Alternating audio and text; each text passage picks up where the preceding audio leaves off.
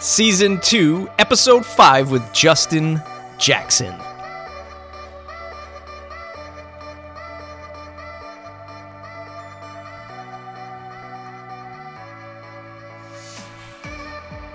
All right. I can't wait to get into this episode today. This is a special episode somewhere in the mix of our Season 2 story arc of Devin Walker and I launching our new products. And specifically, my new product today, Julep, is finally available for beta testers. If you're on the list, I suggest that you do if you want to check it out.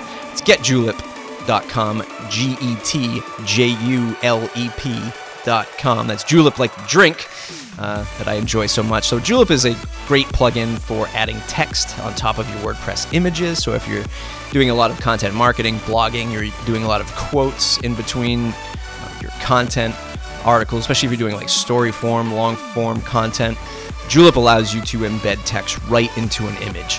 And it doesn't overlay it with CSS and whatnot. It just actually creates an image with text in your original photo. So you can check that out. I wanted to announce that today. That is actively available. If you go over to getjulep.com, you can sign up and get that for free in this beta testing. It's still a beta plugin. I'd recommend you to use it on a site that isn't getting millions of hits a day, but we haven't seen any problems with performance or otherwise. So go ahead and give that a look, if you will. And if you're already on the list, you'll be getting an email from me later today to let you know where to download that. So thanks very much.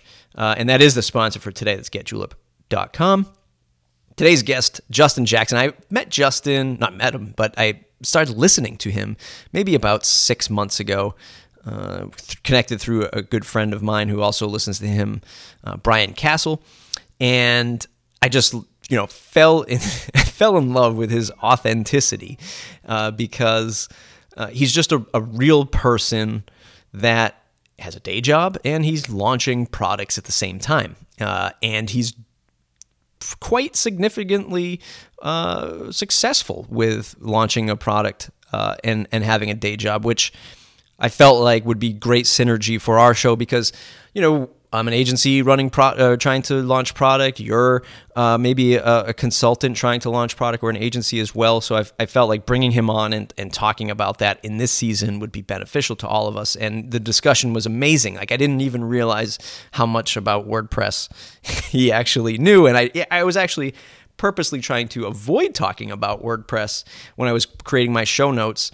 Because, he's had a plugin. He had a WordPress plugin that we actually talk about that received a cease and desist letter from a sort of larger player in the field, and it was like a membership electronic digital download plugin. We're going to learn about it in today's episode. So that story was great, but I didn't realize how much knowledge he had of WordPress and the community and sort of the forward motion that we all have. So I really do hope you enjoy this. His new book, Marketing for Developers, is out today, in fact, and that link is in the show notes. If you go to mattreport.com, you can grab that. And otherwise, I just want to get on to the show. It was amazing. Thanks for being a listener. Again, I know every podcaster says this, but if you could leave a review for Matt Report in iTunes, that would be amazing. You don't even have to leave a message. You can just hover over the stars. Hopefully leave me 5. It really helps get found, especially as we get into the busy holiday season. I'd really love to sort of rise in the rankings for the new year. That'd be awesome. Again, search for Matt Report in iTunes. Give us a 5-star review. That'd be great. Otherwise, let's jump into the show. We'd like to get to 100. We're hovering at about 70 right now, so I'm sure we can get there, especially before WordCamp US, which kicks off the first weekend of December. And I'll be there. I'll also be at WordCamp New York, which is on Halloween weekend. So if you're at any of those two conferences, WordCamps, I'll be there. And of course, in March, Pressnomics 4 out in Phoenix. That's always an awesome business time. So I'll check you out there as well. And today's a special podcast. You've been following along in Season 2. Things have been a little bit different. We're following along and talking with my good friend and co-host, Devin Walker, and we're talking about the different products that we're launching. I'm launching a new product called Julep. Devin is launching a whole host of other plugins.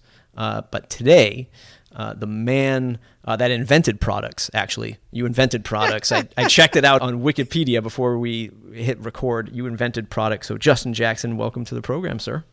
Thanks, man. I'm just leaving you a 5-star review in the Canadian iTunes store right now. That's awesome. Thank you very much. The Canadian iTunes store, not as important for podcast rankings, but I try to help out when I can. That's great. Hey, so far you're batting 100 there. Yeah. You've got 100% of your ratings are 5-star reviews. So that's great. Well, thanks for being the one to really tee me off on that one. Oh, you've got some other reviews there too. Yeah. Do I really? Jay Roxy says this is a really well done podcast. The interviews are interesting, and I can always learn something useful. The host is well prepared, easy to understand, and asks good questions. Oh man. So, Jay Roxy 01. That is a great review. It's probably a better review than I get in the U.S. It's amazing how that happens. So today you join us, of course. I've been, I'm not embarrassed to say it, but I think I found you through Adam Clark in the last 6 to 8 months, man, and I've just latched on to everything that you've been doing. And you do a ton of stuff, right? So in the WordPress world, I do a ton of stuff. I have a services company. I do a plugin. I have themes, other various services. I have this podcast. I do some consulting through this podcast, and people are like, man, you're crazy for doing all of this stuff at once. You, sir, are 10x crazier than I am because, one, you have a day job. You have like 3,000 kids, and you have 3,000 products. I don't know how you do it. But for folks who don't know who you are, can you give us that elevator pitch of who you are and what you do? Sure. I think my story is pretty simple. I got into the software industry in 2008 and kind of worked my way up in a software as a service, a web app called MailOut, and eventually became the product manager there. And at one point, I decided to work remotely, move to British Columbia, and so my kids could learn how to ski and all that. And I think the thing that really changed that year is this fellow from Edmonton, Kyle Fox, said, why don't you and I start a podcast about products, about the people who make products? And that became a podcast called Product People. And in the midst of doing, I think we've done 75 episodes or something like that, I said, I want to start making things again. My wife and I had kind of put side projects on hold while our kids were really young. And during that time, it was like, our kids were starting to get into school. And I thought, I want to start making my own things again. I'd always been into making stuff. And that's what I've been doing kind of the last 3 years. I started out with a little book, was my first kind of small product. It was called Amplification. And since then, I've done, a bunch of other stuff. Right now, I'm working on a new book called Marketing for Developers. It's going to be out right away. There's a bunch of people in a paid beta for that right now. And I also did a podcast called Build and Launch. I really enjoyed that.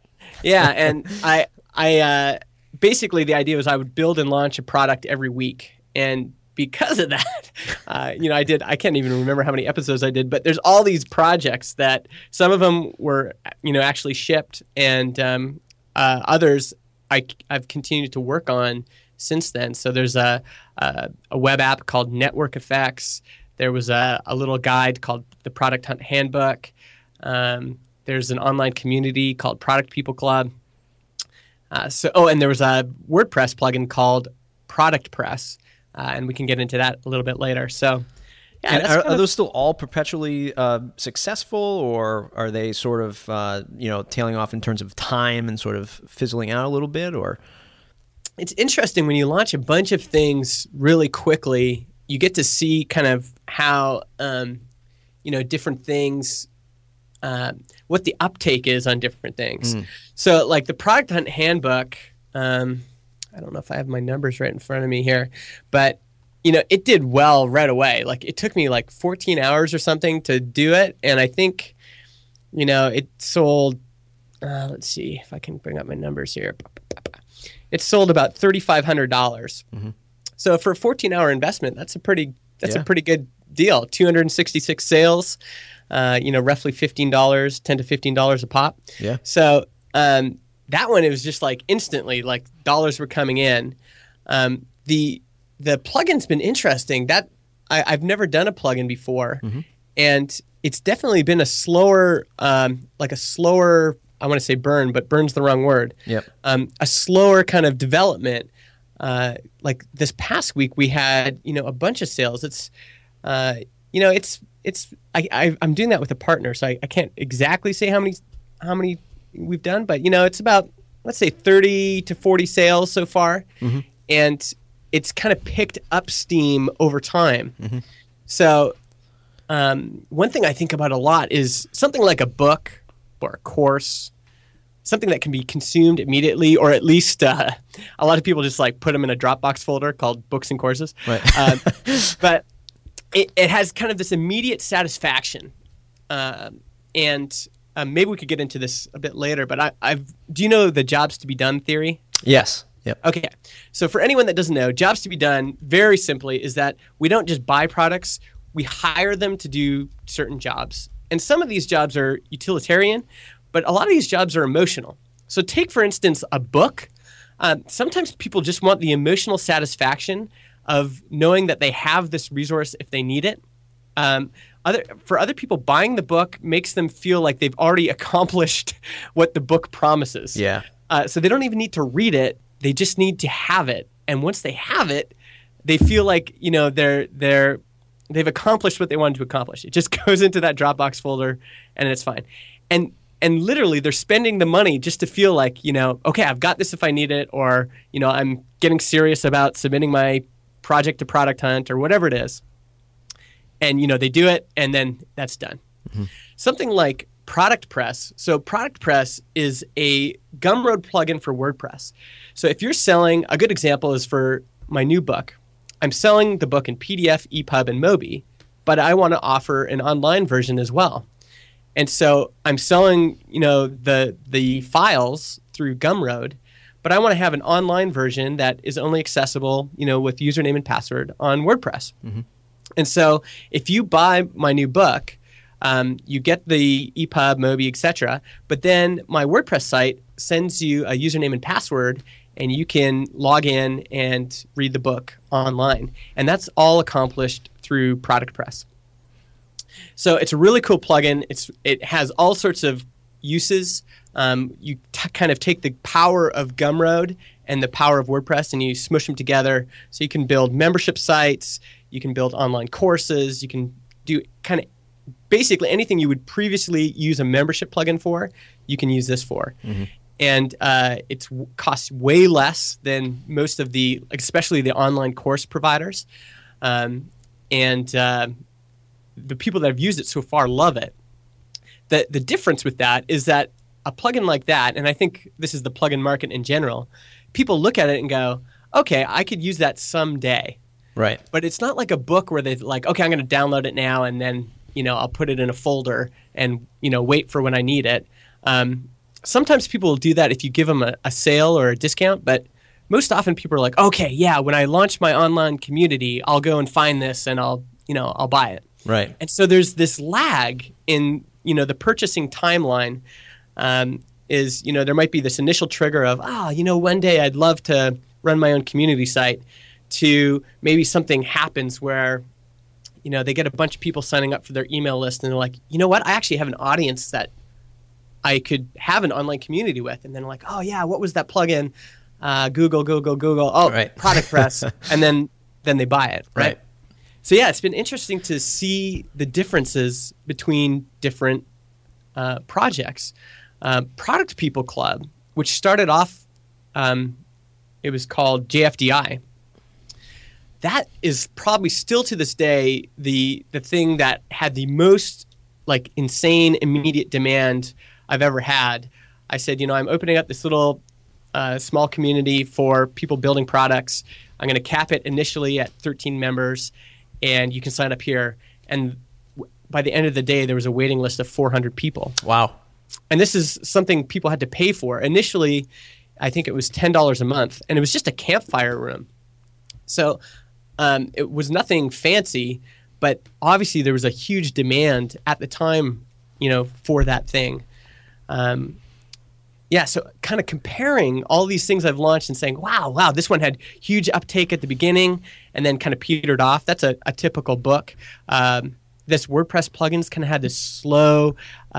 What's the word I'm looking for? I keep wanting to say burn, but maybe that's a good word. Yeah, like a slow growth sort of uptick. Did you run into anything specifically challenging with building that plugin, or and let me just take a step back and sort of frame this question. So I've had a lot of folks on who are very genuine marketers trying to get into the WordPress software space. One being Pat Flynn with his podcasting player plugin. I had some not so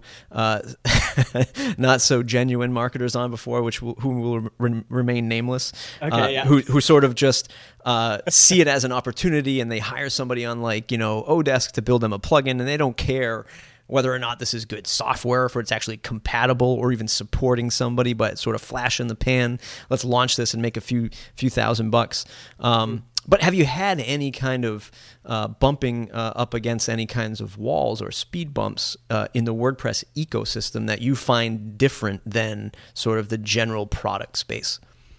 Sure. Well, I mean, the first thing we ran into is we called it Productify, which I thought was not a great name from the beginning. It's like hard to say, and audibly, it's hard to type in. And we got a cease and desist letter from Australia, and we'd already bought the domain name. We'd already marketed it on Product Hunt, and so that was a bit of a speed bump. In retrospect, I'm glad we changed the name, and it's also given us opportunities. Like, for example, we can resubmit it to Product Hunt now as a new product. So that was one speed bump. Initially, I've been wanting to build this plugin for a long time because it's something that I needed. I was using, I've used tons of different membership plugins for WordPress. So right now, Product People Club is a membership site built on its P2 theme, P2 child theme, and I wanted to be able to control access and all that stuff. And I've tried a bunch of different plugins. Mm-hmm. And I just didn't like any of them. Right. And what I really liked was using Gumroad as a payment gateway. It's like the easiest checkout experience. A lot of people have their credit card on file. And they have really simple kind of analytics. So I wanted to be able to use that as the gateway, but then, have those customers become users in WordPress. I've also tried some membership plugins that have dual user databases. So they have, user database on this system, and then they kind of try to duplicate it to WordPress. And I was like, that system is so messy. I just want a plugin that creates a user in WordPress, and that's it. Yeah. And I want it to be a plugin. I don't want it to have any sort of web service backend. So initially, it was just I knew I couldn't build that. It was over my head technically.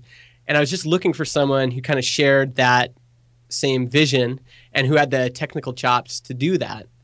And in Product People Club, one of my members is Carl Alexander, and he writes a lot on object-oriented PHP programming and specifically building object-oriented WordPress plugins and applications. So he's kind of a crazy dude. And he said he wanted to, partner up and make the plugin. And so that was, that was how I overcame that challenge. Is I just found this guy that was willing to do it with me. Yeah. And because I'd done a bunch of partnerships with Build and Launch, I have this really kind of simple partnership agreement, which is it's 50-50. So we each get 50% of the profits.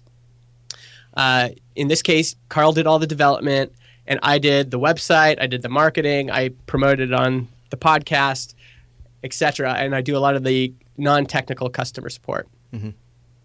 And that's how we divided it up. And we set up a separate, PayPal account, separate Gumroad account, and separate Gmail account. And that's how I kind of manage all my partnerships is 50-50. And then we set up this kind of little sandbox, that allows us to each get paid equally.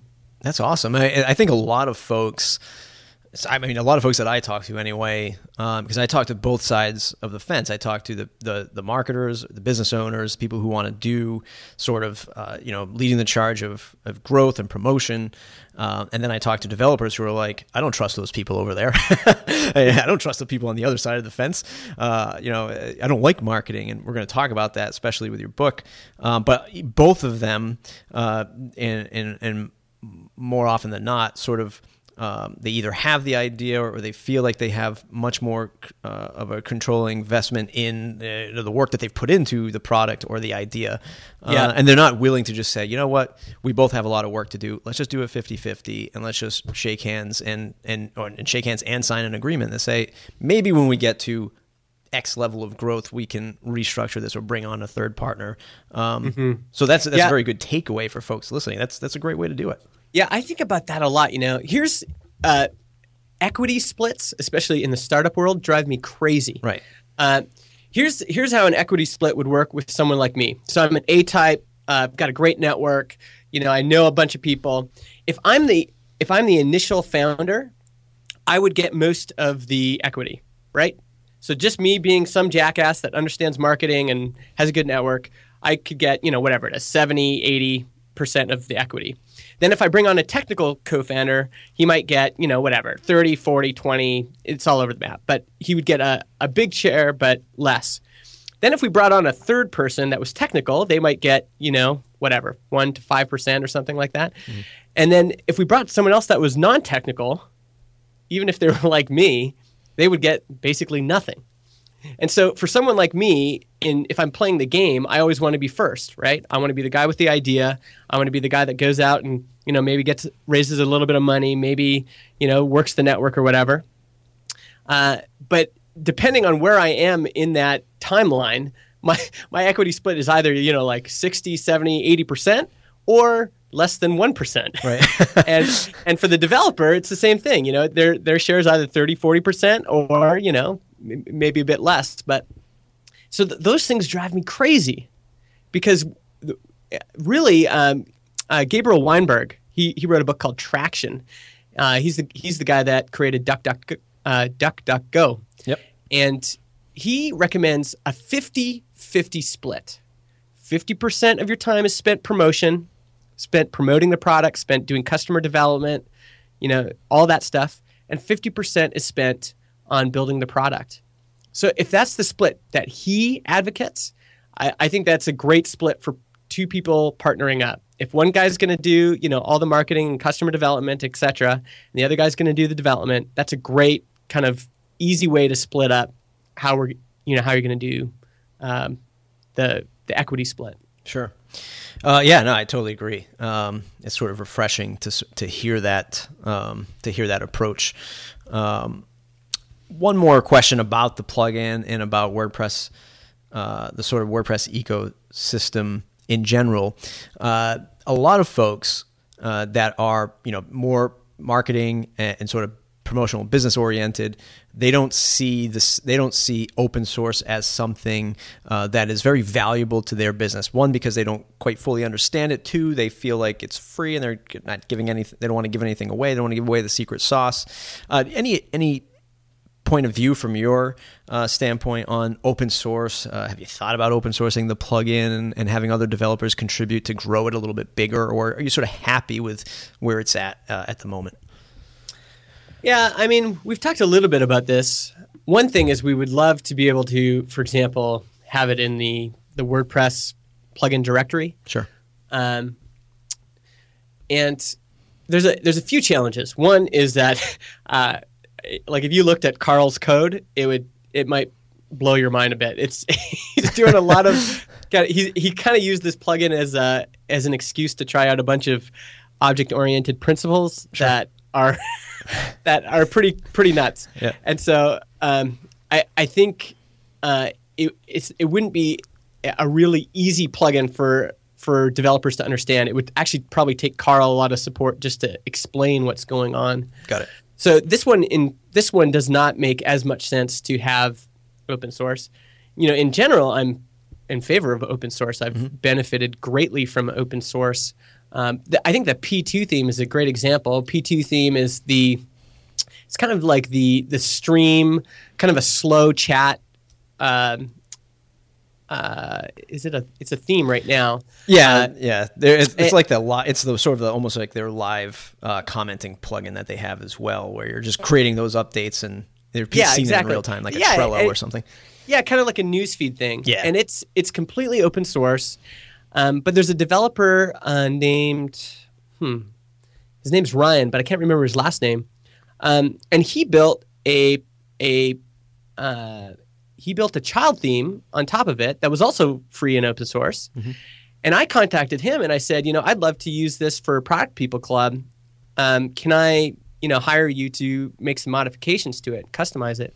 And so I gave him a bunch of work based on his open source work. It's awesome. So I think open source is awesome. First of all, it allowed me to find P2 theme. Second of all, it allowed me to find Ryan's child theme and kind of experiment with it and try to customize it myself. And then third, it ended up giving him some personal revenue because I hired him to do a bunch of work on it. So I think open source is awesome. Yeah. There's like all this opportunity to discover things and share things. I'm also like unapologetically a capitalist. And I think one thing that the open source community could probably do more of is figure out ways to get developers paid.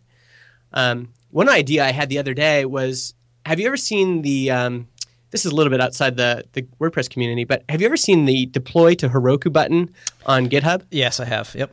Okay. So that's an amazing idea. I've used that a couple times to like find open source projects, and then all of a sudden there's buttons there. It's like, Jesus, I can just like push this and I can just like deploy it to Heroku without any work on my side. That is amazing. And it would be very simple for Heroku to add some sort of like donate to developer or just a plain old pay the developer to use this functionality. So the developer has, created this thing that allows me to automatically deploy this software to Heroku. That's worth a lot of money to me. Right. And if I see that button and it's worth a lot of money to me, I'm willing to pay for it. So the developer can still keep the code open source, but with little things like that, like the utility of being able to automatically deploy it somewhere, let people pay because they're willing to pay. Yeah. So I think there's opportunities there that where you still get the benefits of sharing open source code and having other people contribute to it, having other people being able to fork it and do their own stuff, but also get developers paid. Mm. Mm-hmm. No, I totally agree. And I wish that WordPress would do something similar in their plugin directory. Yeah. Because there's a lot of people doing all sorts of janky things to get people to upgrade, or basically just trying to get paid. Yeah. Like they can put thousands and thousands of hours into building the plugin. I mean, another thing we've noticed with Product Press, by far, it is the most customer support of any of the things I've released. Yep.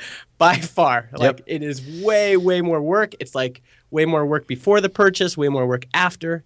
Yeah. Yeah. I mean, I would love to see more developers getting paid. I'd love to see, and I think they have a donate button right now, but I'd like to see an actual upgrade button right on WordPress.org that would allow people to pay the developer to do the work. Yeah, it's sort of a tough battle. I've had this discussion with Matt Mullenweg, the co-creator of WordPress and founder of Automattic, and one of the things that we discussed was, I mean, he's in a very interesting situation where he runs Automattic, and WordPress.com is sort of their revenue generator there, or part of the revenue generator there, if not the biggest one. And that's where sort of the monetization efforts are going right now. Whereas .org is the open source powered by the foundation, and the foundation and the community, and there's no interest to monetize that. That said, they do allow folks to do the upsells, but at the same time, there's a team, and I know this very well because we create and sell WordPress themes on WordPress.org. The volunteers that approve themes sort of really hold you under a microscope to say, okay, this is too much upsell, and gee, do you really need to have 3 upsells across these options? So it sort of handcuffs us to generate revenue. Not all the time, right? That's it's a minor thing, but there's just no real forward interest in that yet. Although I do think it will eventually happen, because you have companies that are really muddying the market waters, like a Theme Forest, which they don't give a shit what happens, right? They get the authors come in, they get their cut. The author doesn't have to support them. They can if they want a good rating, but a majority of them don't, and the code is poor, and no one really cares. But it's still massive amounts of money coming in, and the good developer sort of sits on the outside saying, gee, I make great code, but at the end of the day, no one cares. They're buying the flashy product. Yeah. And in some ways, Automattic put themselves in an even more sticky situation because they just acquired WooCommerce. Right. And WooCommerce built their business off the free plugin directory. Mm-hmm. That's how that... I can't remember what the acquisition price was, but it was a good acquisition. And the Automattic purchased a company that built their business off the free plugin directory. Yep. And so I would like to see more developers getting paid. Yeah. And to me, the plugin directory is a great place to do that. In the same way that GitHub deployed a Heroku button, I think would be a great way for developers to get paid, and you still get the benefits of open source. I think WordPress.org could do the same thing with the plugin directory, and all of a sudden developers are now getting paid. They're now motivated to actually support the things they create. They're now motivated to write great code. They're now motivated to do security updates. There's a bunch of things that happen as soon as you enable people to get paid. And it almost seems a little bit unfair because I think in their mission to have this open source kind of utopia, they know that there's tons of not great people making a lot of money off this free directory. If they can control that a little bit, I think it's better for everybody. Yeah. All of a sudden, the developers get paid better.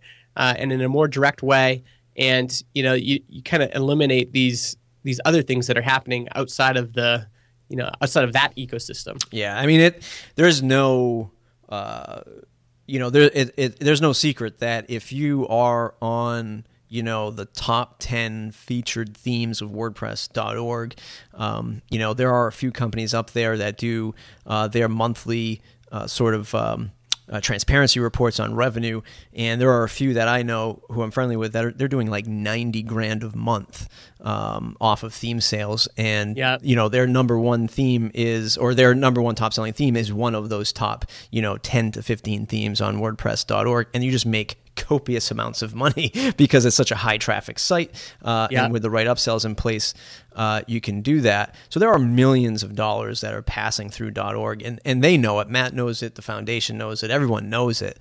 I think they're just afraid to really address it. My conspiracy theory is, and I don't know how tightly you follow along with WordPress development, but they're going to be baking in an API into WordPress core. It's actually just came up recently that now it's time to sort of see if whether or not this can get accepted into core, which will really take WordPress to a new level for app creation. So where you'll be able to build things now where the underpinnings are WordPress, but you don't even know it. And I have, my gut feeling is, now you're going to start seeing little micro apps being spun up, powered by WordPress, and it's really going to fragment. I think the reason why WordPress has been so successful is because it's always WordPress. It's WordPress. Hey, this is a WordPress site. I'm logged in. I know this is WordPress, and the brand of WordPress then benefits and grows. So I'm afraid that what we're going to see happen is the early days of Android, where Google was like, here, take this and do what you want. And then Samsung and, all these manufacturers sort of fragmented the experience and controlled the experience till now. Finally, Google's wrangling that back in and saying, no, let's control this. Very much the opposite of Apple, where it's just Apple and it's just iOS. And I have a feeling that with this, if this API does get in, which I think it will, and we start to see these apps being built, that experience is going to be fragmented, which might disrupt the brand and say, if somebody builds something and becomes popular, it's powered by WordPress, and somebody goes, that sucked, that experience sucked, who do we blame? Oh, well, it's WordPress. And then it starts to dilute, or not. That's my crazy conspiracy theory. I think, the one thing that's nice about WordPress is that even though, there's tons of terrible sites built on WordPress. There's tons of terrible plugins built on WordPress. And I think it is a little bit different than Android because there's this, it's just what would be a better example? I think a better example would be Ruby on Rails. Yeah. So is it Ruby on Rails' fault if you implement it poorly? No one blames Ruby on Rails for a poor implementation. Ruby on Rails is a great way to quickly build a web application. And I'm hoping, I've actually been following this piece for a long time, because the idea of building apps on top of WordPress core has always been really interesting to me. And I think it's just going to become like another framework to build an application on. You get the user system automatically. You get all the security automatically. I think it's going to be awesome. You can compile it to an iOS app really easily. I'm looking forward to it. And there's been some. What was that one? I can't remember if it's not called Picnic, but there's been a bunch of people that have tried to create these things on top of WordPress to make WordPress more of a framework for building applications. And I'm glad they're going to the core. I think it's actually going to help WordPress a lot. Yeah, I agree. And we're going to see people building. Now if you're a PHP WordPress developer, you're going to have this really powerful framework to use to build web apps, to build mobile applications. That to me is super exciting. And even a hack like me, and maybe this is the problem too, but even a hack like me could build something that could still be really well implemented just because the framework is strong. Yeah. Yeah, that low barrier to entry has always been concerning, I think, for those of us who are trying to do, quote unquote, the right way of building software. Not that you're not, I'm not saying that, but just in general. And that spans across from product creators and developers all the way to people, building websites for other people, right? They're just it's so easy to do it that they sort of just hack and cobble things together. And then 6 months, a year down the road, the site's hacked, it's got some kind of, crazy graphic flying across it. No one knows what's up. No one has the login anymore. And I think that's because it's so easy to do this, but at the same time, it's just a massive opportunity to build something. So am I hearing that you're going to build more WordPress plugins or products or... Oh, I hope so. Awesome. For me to be able to run Product People Club. So if you go to productpeople.club, I think I have some screenshots there.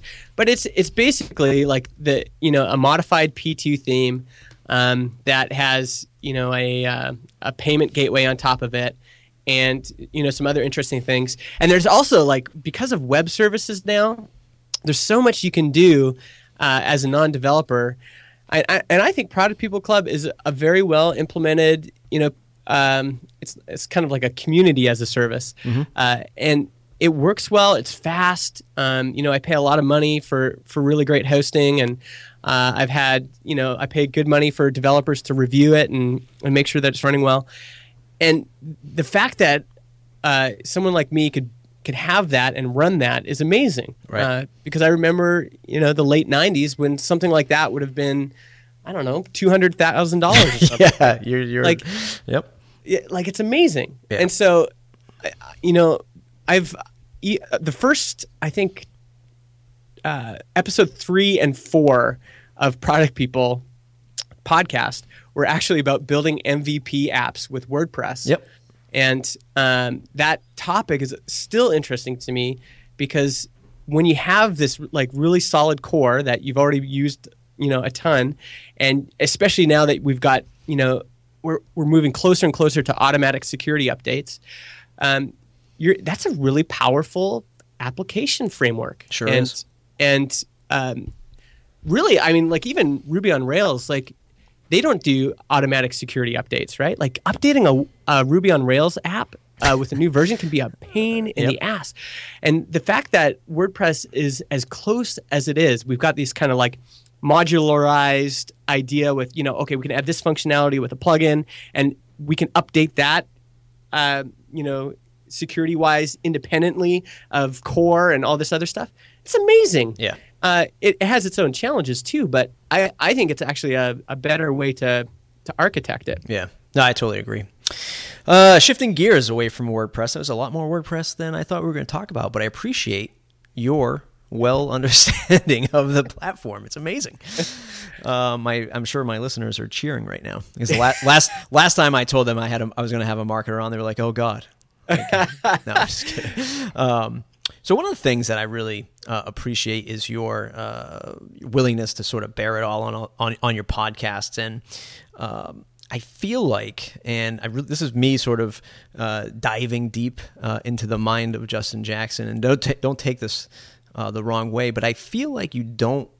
The way you come across on some podcast episodes, at least, I feel like you still don't label yourself as a success, or at times I feel like maybe you feel like you haven't made it yet, or at least you don't seem as proud as others that I hear on their own podcasts. Is that because one, you haven't really felt that yet, and it's just a sort of a gut feeling, or two, is it because you're using the podcast as a way to sort of learn and improve when you talk to guests, or even just sort of report on what you're doing? Does that make sense? A lot of threads of thought there. I mean, there's a bunch of layers to that, right? Like, so in a typical week or day, I might go from feeling like, oh man, like I'm. Look at all my friends, they're doing all this amazing stuff, and here I am stuck doing this, and to feeling like, man, like look what I accomplished this year. This is amazing. And in some ways that tension I think is healthy. For me to not feel like I've made it is what kind of pushes me to want to keep making things and wanting to get better. I'm in a mastermind with I used a bad word. Mastermind is just like a weekly like get together with basically accountability group, and I'm in one with Paul Jarvis and Jared Drysdale, and they're both incredible product people. They're really talented designers, and Paul especially this year is just killing it. He's doing really well with creative class, and Jared and I are kind of just watching him going, wow, this is amazing. Like you're doing so great. And he just launched a podcast too, right? Yeah. And he just launched his own show. Yeah. And so, on one hand, I think we all feel like, oh man, like, shucks, but on the other hand, I go, man, this is really pushing me to want to make more stuff and make better stuff. And, and with also, within my context, I talk about this a lot. My situation is completely different than your situation, completely different than Jared's situation, completely different than Paul's situation. And so, I think mostly I'm pretty happy with my progress, but I don't think I'll ever feel like I've made it. Right. Let's say that Network Effects becomes a really, successful web application. Even then, like I still want to keep building stuff, you know? And, there's different models of success. So, two of my heroes are Jason Fried and David Hannemeyer Hansen. And for them, they kind of tripped over this thing called Basecamp, and it took off like a rocket, and they've been kind of riding it ever since, right? Yep. They found their one thing that's just like for them, and they never want to do anything different. Yeah. But then there's people like, what's his name? Now I'm Drew, the guy that did Spacebox. Drew. Oh, yeah. He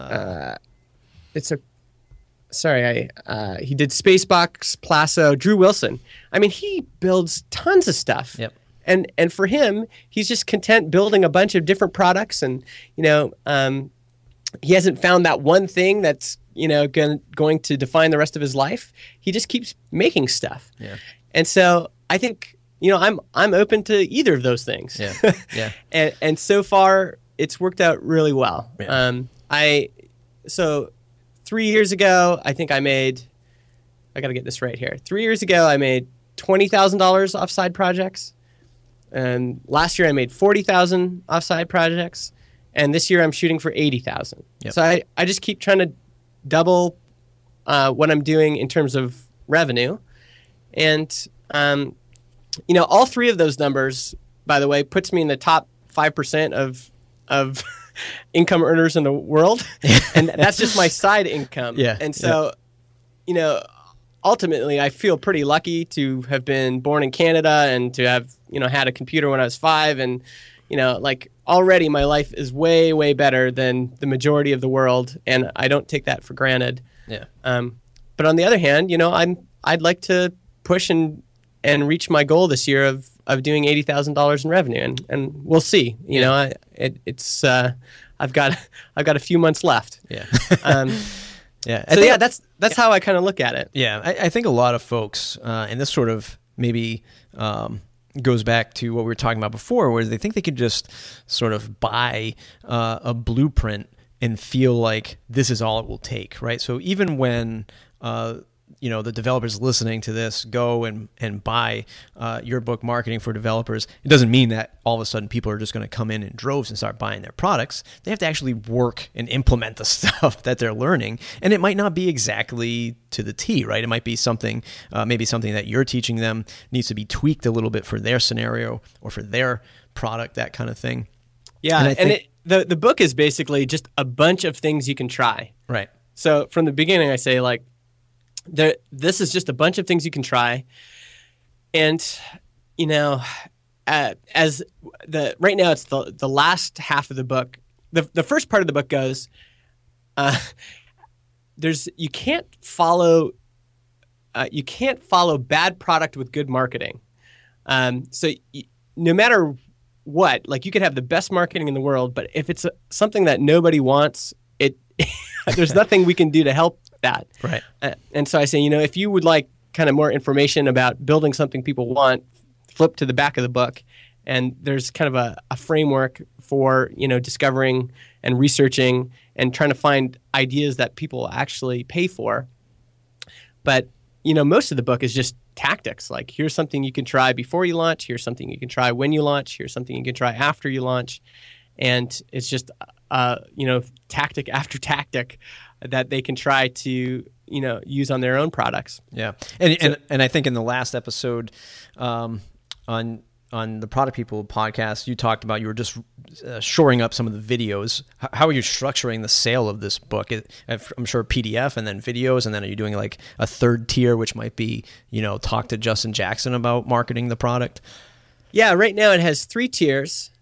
It's a complete package, which is the book, a bunch of interview videos I've done with really great developers, people like Garrett Diamond from Sifter, Nate Cotney, who's now the CEO of Highrise, and then tutorial videos where I take you through, for example, here's how I set up Segment on my sites. Mm-hmm. Segment is part of my kind of the marketing stack I recommend.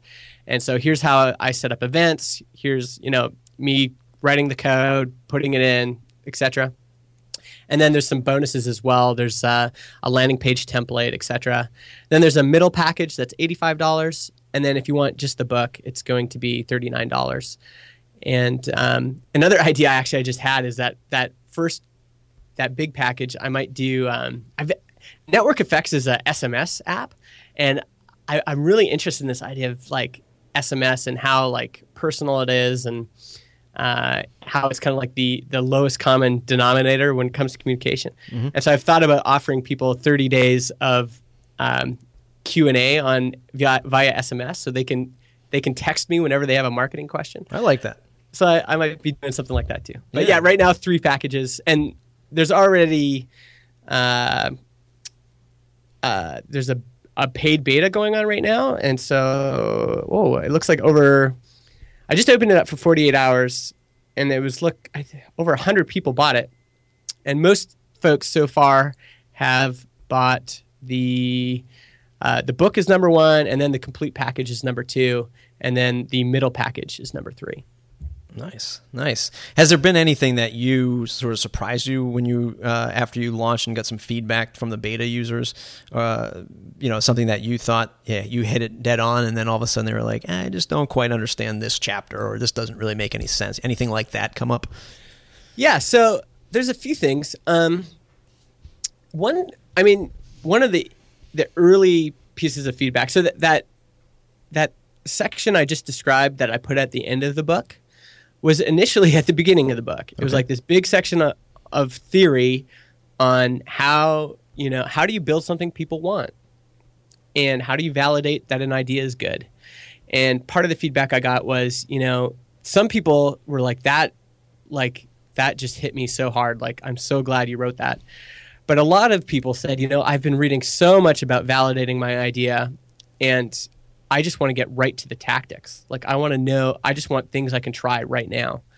And so I've kept it because I think it's important content, but to kind of appease the people that want to get right into the tactics, right into the tactical stuff, I've put it at the end of the book. So the first thing you get when you read the book is, here's a bunch of tactics. Let's get right into it. Yeah. So that's been really great. The really cool thing is how willing people are to give feedback too, and just be really kind of respectful and kind with the feedback that they give. So these are people that have paid to be a part of this beta, and they're still really willing to ask for clarification in certain parts, and recommend other things they'd like to learn. And so that piece has been just awesome, just to have this audience of people that are eager to learn and are also willing to suggest, here's what I'd like to learn next. Do you have one sort of killer promotional strategy for a new product that you can share as we wind down here? Is it doing something like a private beta and getting people sort of hyped up, ready to go, and then launching into it? Does it vary per product? Anything that you'd say, I do this every single time? Yeah, I mean, the biggest thing is to launch early as you can, and get people to pay when you launch. So before you've launched, there's always people who have feedback, people who have ideas, people who have suggestions. And I found that those ideas and suggestions are actually not worth that much because they are coming from people who have not paid for the product. And so when you launch, especially if you have, let's say 80 to 90% of that thing done, or maybe even better, you've launched a smaller version of that thing, like just the core, but for a lot less money. Getting it into the hands of people who are willing to take out their wallets, put in their credit card, and actually pay for the thing is the most valuable kind of feedback you can get. And if the feedback right away is 99% of the people ask for a refund, you've got a pretty good idea of, you're on the wrong track, right?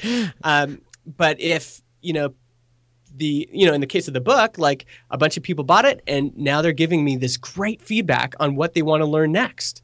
And they're giving me great feedback about clarifications they want. And so, there was this one guy on my mailing list who's like, no one's going to buy this. It's, you're doing this all wrong.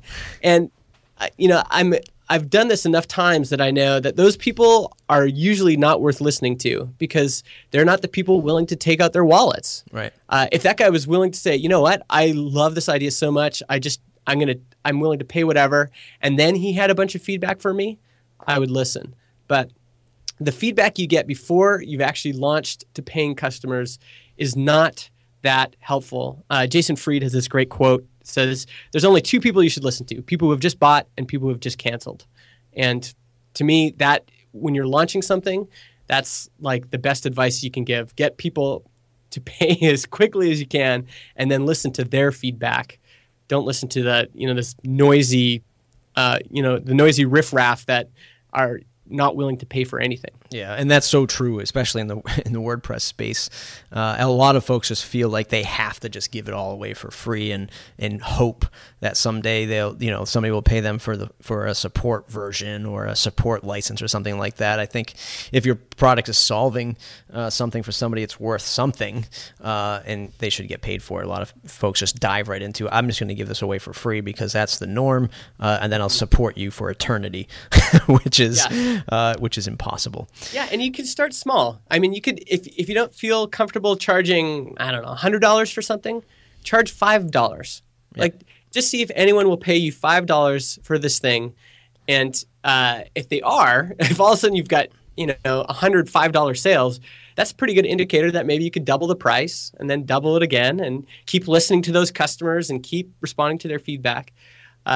You might find, like, eventually that thing that you thought was, worthless or just worth nothing, worth free, might be worth $300. Like, we're talking about software, right?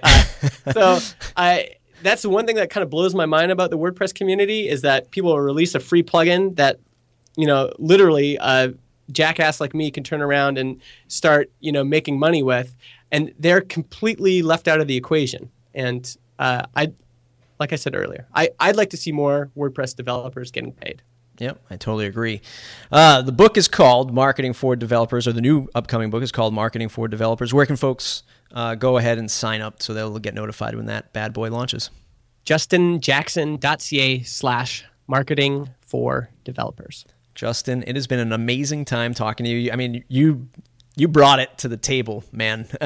You brought WordPress to the table. I'm so glad that you had so much experience with that and so much to say. We could probably go on forever, but 56 minutes and 50 seconds is probably long enough. So I do appreciate it, man. I wish you all the best. Where can folks find you again on the web to say thanks? Go to justinjackson.ca. That's my blog. And on Twitter, I'm the letter M, the letter I, Justin. M-I Justin. And everybody else, you know the drill. We've got 2 reviews in Canada. We want 100 in the U.S. So if you go to iTunes, search for Matt Report, try to get us to 100 reviews. We're at 69, 70 right now. That would be awesome. If you want to stay subscribed, it's mattreport.com/subscribe. We'll see you next time.